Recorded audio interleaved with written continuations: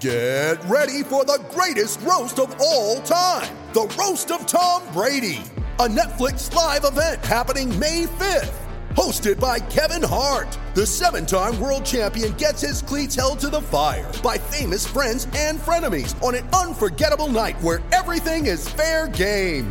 Tune in on May 5th at 5 p.m. Pacific time for the Roast of Tom Brady, live only on Netflix. You ready? Showtime. On May 3rd, summer starts with The Fall Guy. Let's do it later. Let's drink a spicy margarita. Make some bad decisions. Yes! Audiences are falling in love with the most entertaining film of the year. Fall Guy. Fall Guy? Fall guy. That's what the poster said. See Ryan Gosling and Emily Blunt in the movie critics say exists to make you happy. Trying to make it out? Nope. Because I don't either. It's not what I'm into right now. What are you into? Talking. Yeah. The Fall Guy. Only in theaters May 3rd. Rated PG-13.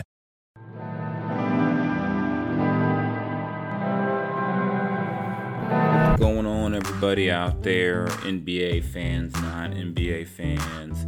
Well, shout out to WWE fans, pro wrestling fans, fans of whatever you like who happen to be tuning in, listening, whether you're walking, driving, whatever the case may be. Welcome back to the Ruler of the Court podcast. I am your host. I am I guess you could call me the ruler of this court, Jason Jones of The Athletic, bringing you more of my thoughts, takes, and insights on the Sacramento Kings, along with a foray, a dive, or not so much a deep dive, just a dive into some musical, some hip-hop topics. But we got plenty of Kings to chop it up about. Won't keep you waiting too long. Go ahead and jump into, by the time you listen to this, it'll be Monday's game at New Orleans to wrap up this 4-game road trip. Kings are 2-1 on the trip. You know, wins at Orlando, at Toronto, in Tampa, and then losing a close one, a tough one in Miami on Saturday. So, the big thing about that game, a couple of things, but I'll start with this first. What people are talking about when it comes to that game, where was Marvin Bagley in the fourth quarter? And I understand Marvin's minutes are they're a touchy subject. They're a lightning rod, so to speak. Everyone's looking for, if you don't like Marvin, you'll figure out ways to say why he shouldn't be playing more. If you do like Marvin, you'll say the coaching staff is doing him wrong by not playing him more in the fourth quarter. There's so many ways you can go with this. And the frustration of this last game with the pro Marvin camp was the fact that he just didn't play in the fourth quarter, even though he was having an effective game offensively, helped keep the Kings in the game while things were going, while there were some struggles out there for them offensively in the second and third quarters of that game. Marvin made 7 to 8 shots, had 17 points, didn't touch the court in the fourth. So, what's behind that? What's going on? Why? And just so you know, I do know that Team Bagley was tweeting, retweeting anti-Luke Walton stuff. I'm really not going to spend really much more time on it than that because I know I'm only acknowledging that I did see it because people are talking, people talk about that stuff, but Marvin's a grown man. I'm not going to run to his family or his father's Twitter account every time something happens. I'm not going to make that a staple of what I do. I just won't. I think I've only written about the Team Bagley tweets once, and that was because it asked for the account asked that Marvin be traded. This time it retweeted a tweet about suggesting Marvin be traded, but you know what? Doesn't really matter in this situation with stuff like that. It's just like another fan talking. No disrespect to Marvin's dad, but you can't, and when you're retweeting stuff from, random accounts, people with 9, 12 followers, if you're like just searching out all the pro Marvin stuff, which you would do with a member of his family, that just means you're a fan. So it is what it is. But back to why Marvin doesn't play a lot in the fourth. he's had some moments this season where he has been in there in the fourth quarter, but this last game in Miami, Luke Walton chose. He said after the game that he wanted to get Marvin back in the game, but just the flow of the game and the way things went, he couldn't get him back in. And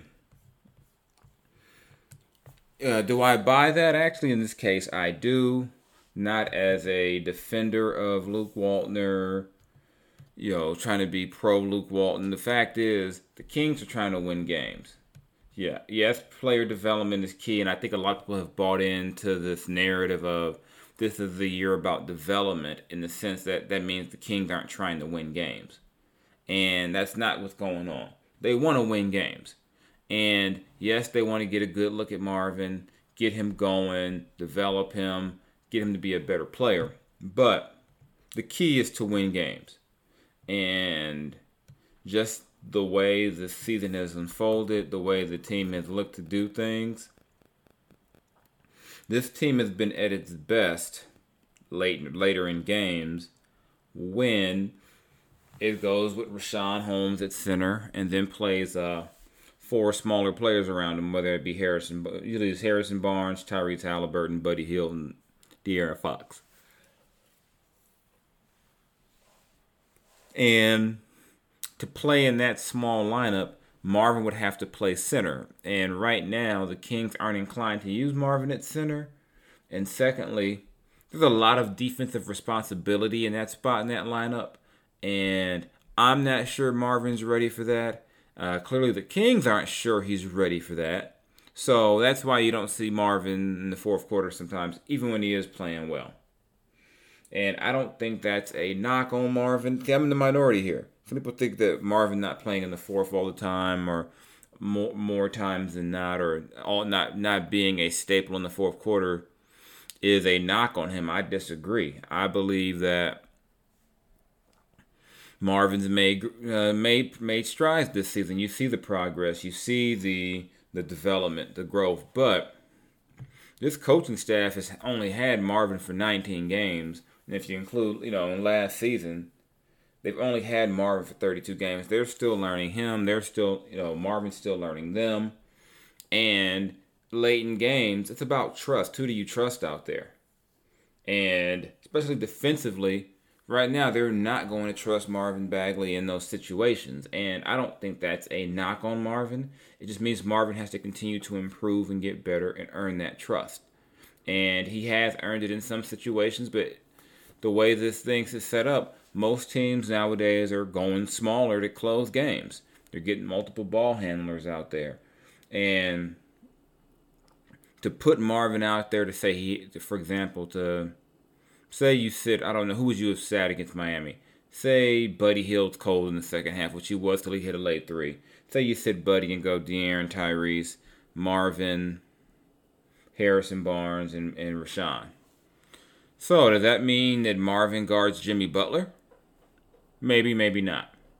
But, that they're going to put Marvin in tough situations. Do you want Marvin having to chase around Tyler Hero possibly? No, because, you probably don't. But the team does want to be switchable in those situations. And in terms of their bigs and being switchable, the best one at that is Richaun Holmes, and I don't think that's really in question. So I get the predictable, Luke Walton's an idiot because he didn't play Marvin in the fourth. They needed some defense, and they actually held Miami to 21 points in the fourth. So if Marvin had played and then, say, Jimmy Butler gets cooking against him, then everyone's going to say, well, why was he out there? He shouldn't have been out there. So it's one of those damned if you do, damned if you don't situations. And I'm not going to kill this coaching staff over that at this point. Because when you're dealing with a guy like Marvin, you're dealing with a guy who's very talented, but is still relatively inexperienced. And obviously the only way you get experience is to play. But especially after you come off of a 4-game losing streak, you're sure you won 3, but you're still below a 500 team. When I say you won 3 in a row, obviously, after the 4-game losing streak. But, you're still below 500. It's on the road.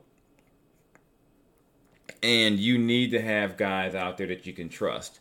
And the fourth quarter of a 1-point game is not the time to start teaching guys lessons. I'm sorry. That's not the time for those guys to learn. And no coach who, at the end of the day, their record is their record, is going to spend that time teaching in that situation. I'm sorry. There's plenty of ways to learn, and that's not one way Marvin's going to learn. I'm sorry. I don't know why I'm apologizing. I didn't do it. You guys are mad at the coaching staff, so be mad at them. But I understand the rationale. I actually understand it both ways. I understand wanting to see Marvin out there, but I also understand the coaching staff saying, hey, we're not trying to lose this game, by, taking out our lineup. And sometimes if the lineup is hot, Luke is going to roll with it. And that lineup was rolling, so I don't really fault him for sticking with that. But if we want to take a look at just Marvin's minutes over the course of this season, Marvin's played over 30 minutes a total of 3 times this year. So, it's not like he's, he's not, in that 35, 38 minute a night range that we'll probably see De'Aaron and guys like that at. And whether it's win or losses, his minutes really haven't been, I would say, dictated by the result. I think it's been dictated by the situation. It's because he's played as little as, basically 20 minutes in wins. He's actually played his most minutes in a loss. He played 36 minutes against New Orleans, oddly enough, who they play on today. And that's also a team that, regularly will use 2 big men. In their case, those 2 big men would be Steven Adams and Zion Williamson. So I think part of it's definitely matchups, related. If a team is not going to play 2 bigs, where exactly do you play Marvin? And also performance. So I think that largely all this Marvin's gotten done wrong is, to me, a big overreaction. I don't think it's anything to panic about. I understand the gripes and the concerns, and I don't think there'll be many of those after the New Orleans game, because I do expect Marvin will play more just because of the lineups, and there's a better chance that you will see 2 bigs together. But I just think in close games, we're going to have to wait and see as Marvin continues to progress. Remember, we're 18 games into this season. We're not, we're not, 60 games in. We're not 50. We're a quarter of a way into the season. So, calm down, people. It's called just calm down, chill. Don't, like I said, don't make this a big old deal. Well, you will make it a big old deal, because that's what you do. That's what people do. They make things a big old deal, even if I don't think they are. But usually I'm in the minority in what is and not a big deal around here. So that is what it is. And just to throw this last note in, I have gotten no indication that Marvin's minutes have anything to do with injuries, or they're holding him back because of an injury. He's playing through the sore wrist. So just to throw that out there. And also, Marvin, in terms of minutes per game, is slightly above where he's been in his career. It's not by a lot.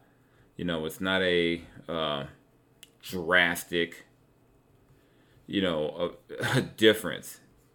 But I just think overall, I believe he's a tad ahead of his pace from the previous 2 years. He's at 26 minutes, which is right around where he's generally played, 25.7 per game. His 13 games last season, and 25.3 as a rookie. So it's inching up. The scoring is down compared to that, but his 3-point shooting is definitely up. He's up at 37%. The field goal percentage overall is down, but I think a lot of that has to do with the fact that he started off so bad at the beginning of the season. He's about 48%.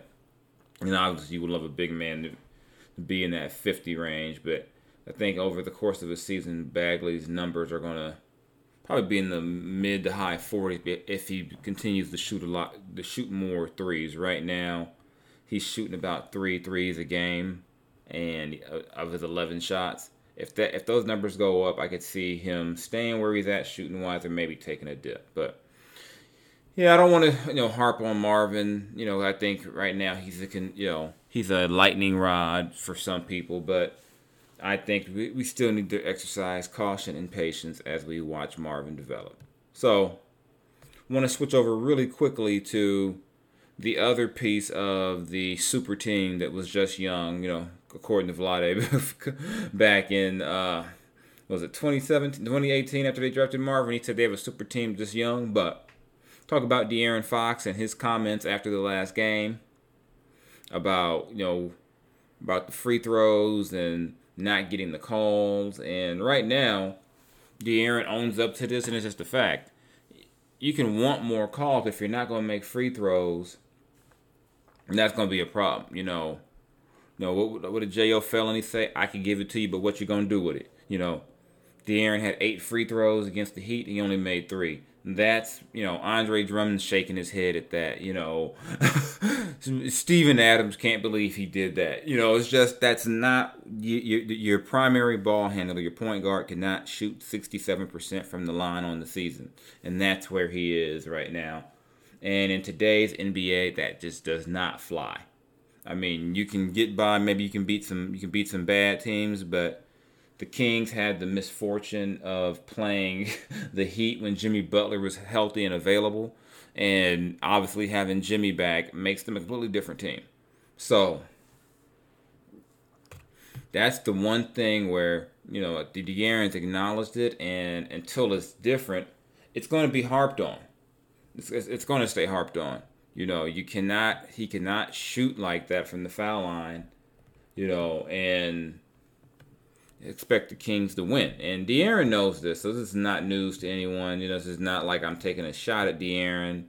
This isn't, me against De'Aaron, anything like that. But right now, he's going to come with that big contract, and that notoriety comes to scrutiny. And right now, that is the one area where if you're going to scrutinize De'Aaron, that's the biggest area. I mean, shooting-wise, he's at 46% this year. It's a little bit below last season where he was at 48. His three-point shooting is back on the upswing compared to where it was. He's at 36%, whereas he was 29% last season.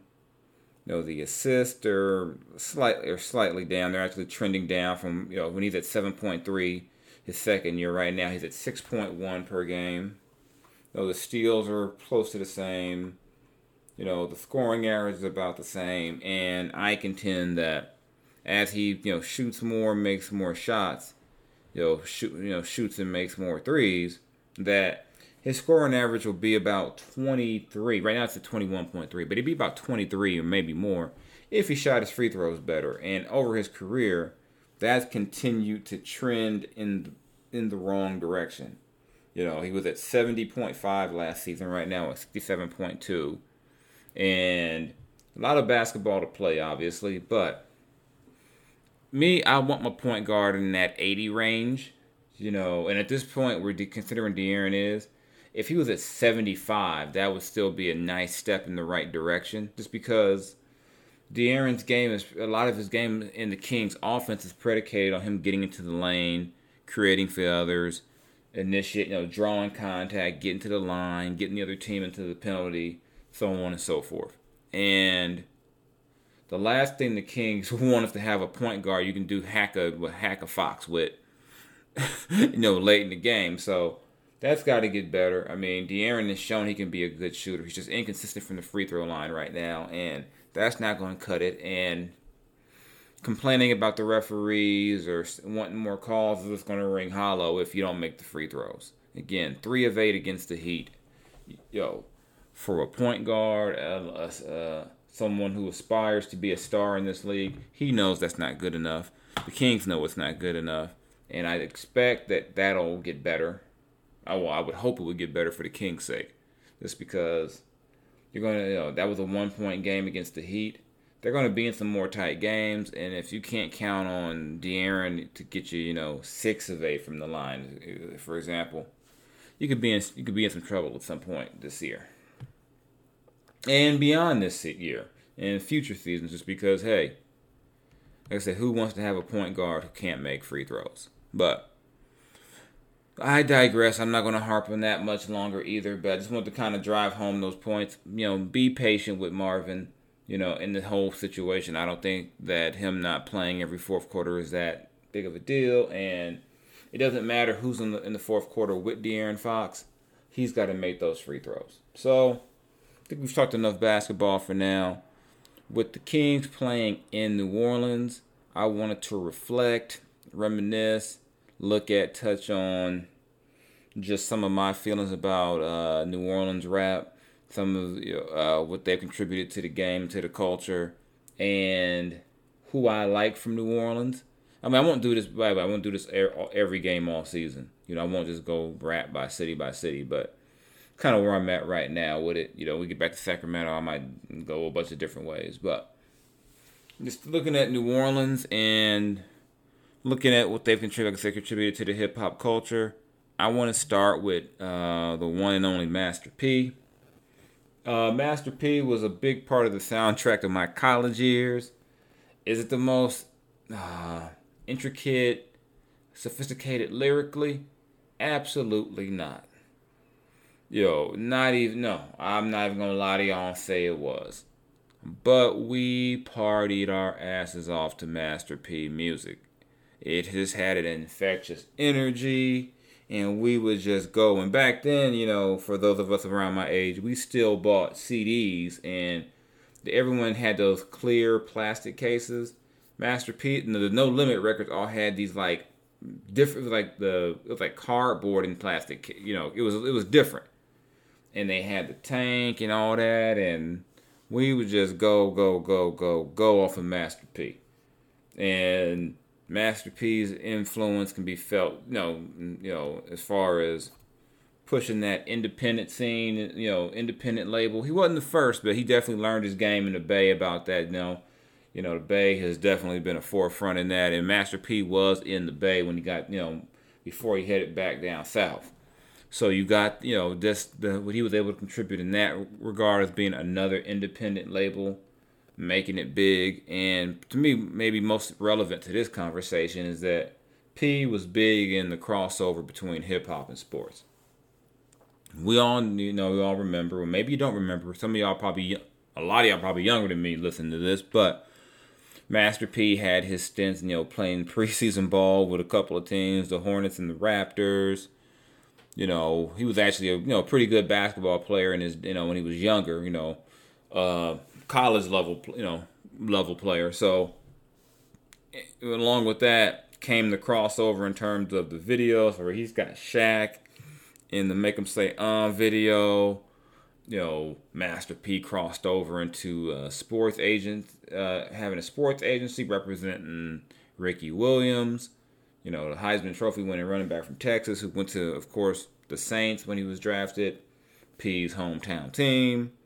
There's a good documentary BT did about the No Limit Chronicles. You might want to check that out if you want to get a little more into that. I'm not going to try to educate y'all all on that part of it, because there's a lot that goes on there with that whole sports agency thing. But you saw the crossover. This is in the late 90s, the crossover being big with P between sports and, and hip hop. So Master P was definitely a trailblazer, for the South in that regard. So want to give him a shout out on this here podcast before I go. And also, can't leave here without talking about, Cash Money taking over for the 9-9, 2000, back that ass up, all that stuff. Lil Wayne, they gave us all of that, gave us Lil Wayne before he started looking like he has a serious drug problem.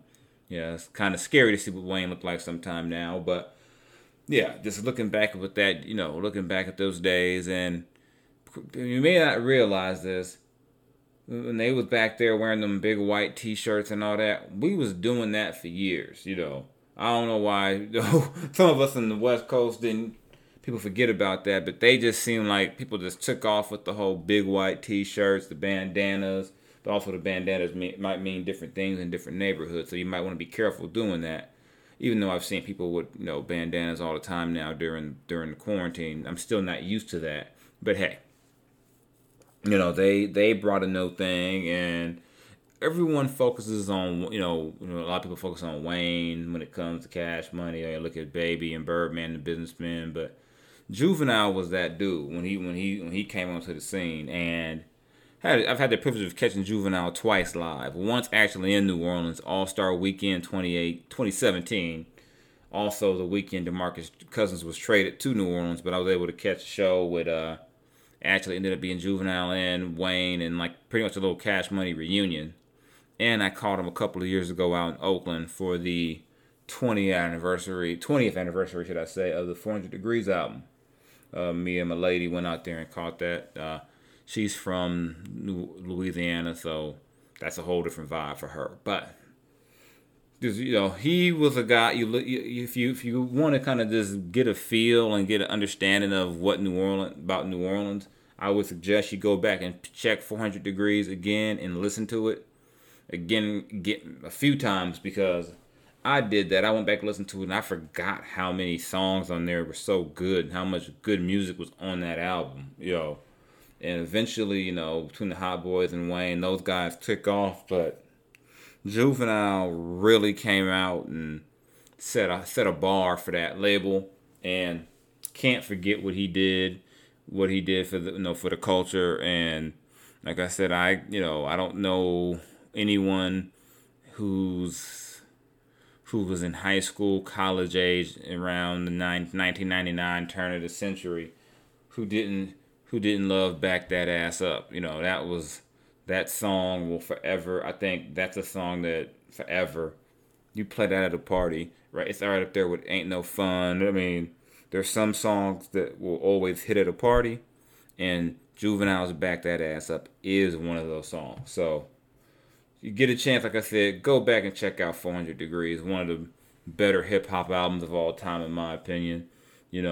If you want to dive into some more of that, New Orleans, hip-hop sound. I'm just giving you some guys, some of the main guys. I know there's a lot more down there. I don't have time to go into every single one of them. But if you get a chance, listen to some of Lil Wayne's, the first couple of, especially the first three Carters, No Ceilings mixtape series. I know some of y'all might be off of Wayne because of his little photo op with Trump and all, but I'm just saying strictly on music. If you want to listen to some New Orleans stuff, peep that out. And if you ever get to New Orleans, if this world ever gets back to normal again, definitely, check out, the live music they got down there. New Orleans has its own, vibe, its own sound, and it's really enjoyable. And all that music I talked about from the hip hop scene captured some of that New Orleans feel, So you definitely want to take a look into all of that. So I'm not gonna hold y'all up all night. I just want, maybe it's daytime. I shouldn't assume you're listening at night. But again, the Kings they wrap up their road trip in New Orleans against the Pelicans. Should be an interesting game. The Kings had, an interesting battle with them in Sacramento. By the time you hear this, it'll be last month when they played that game. But they also are going to be running into two guys who are on a roll lately, in Brandon Ingram and Zion Williamson.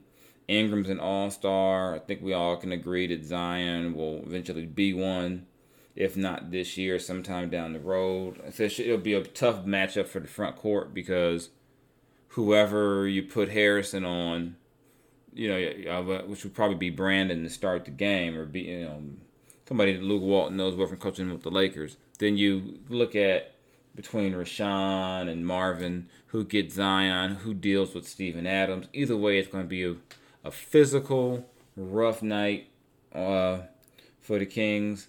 I expect that they should be able to be ready for that physicality of those guys better than they were the first time out.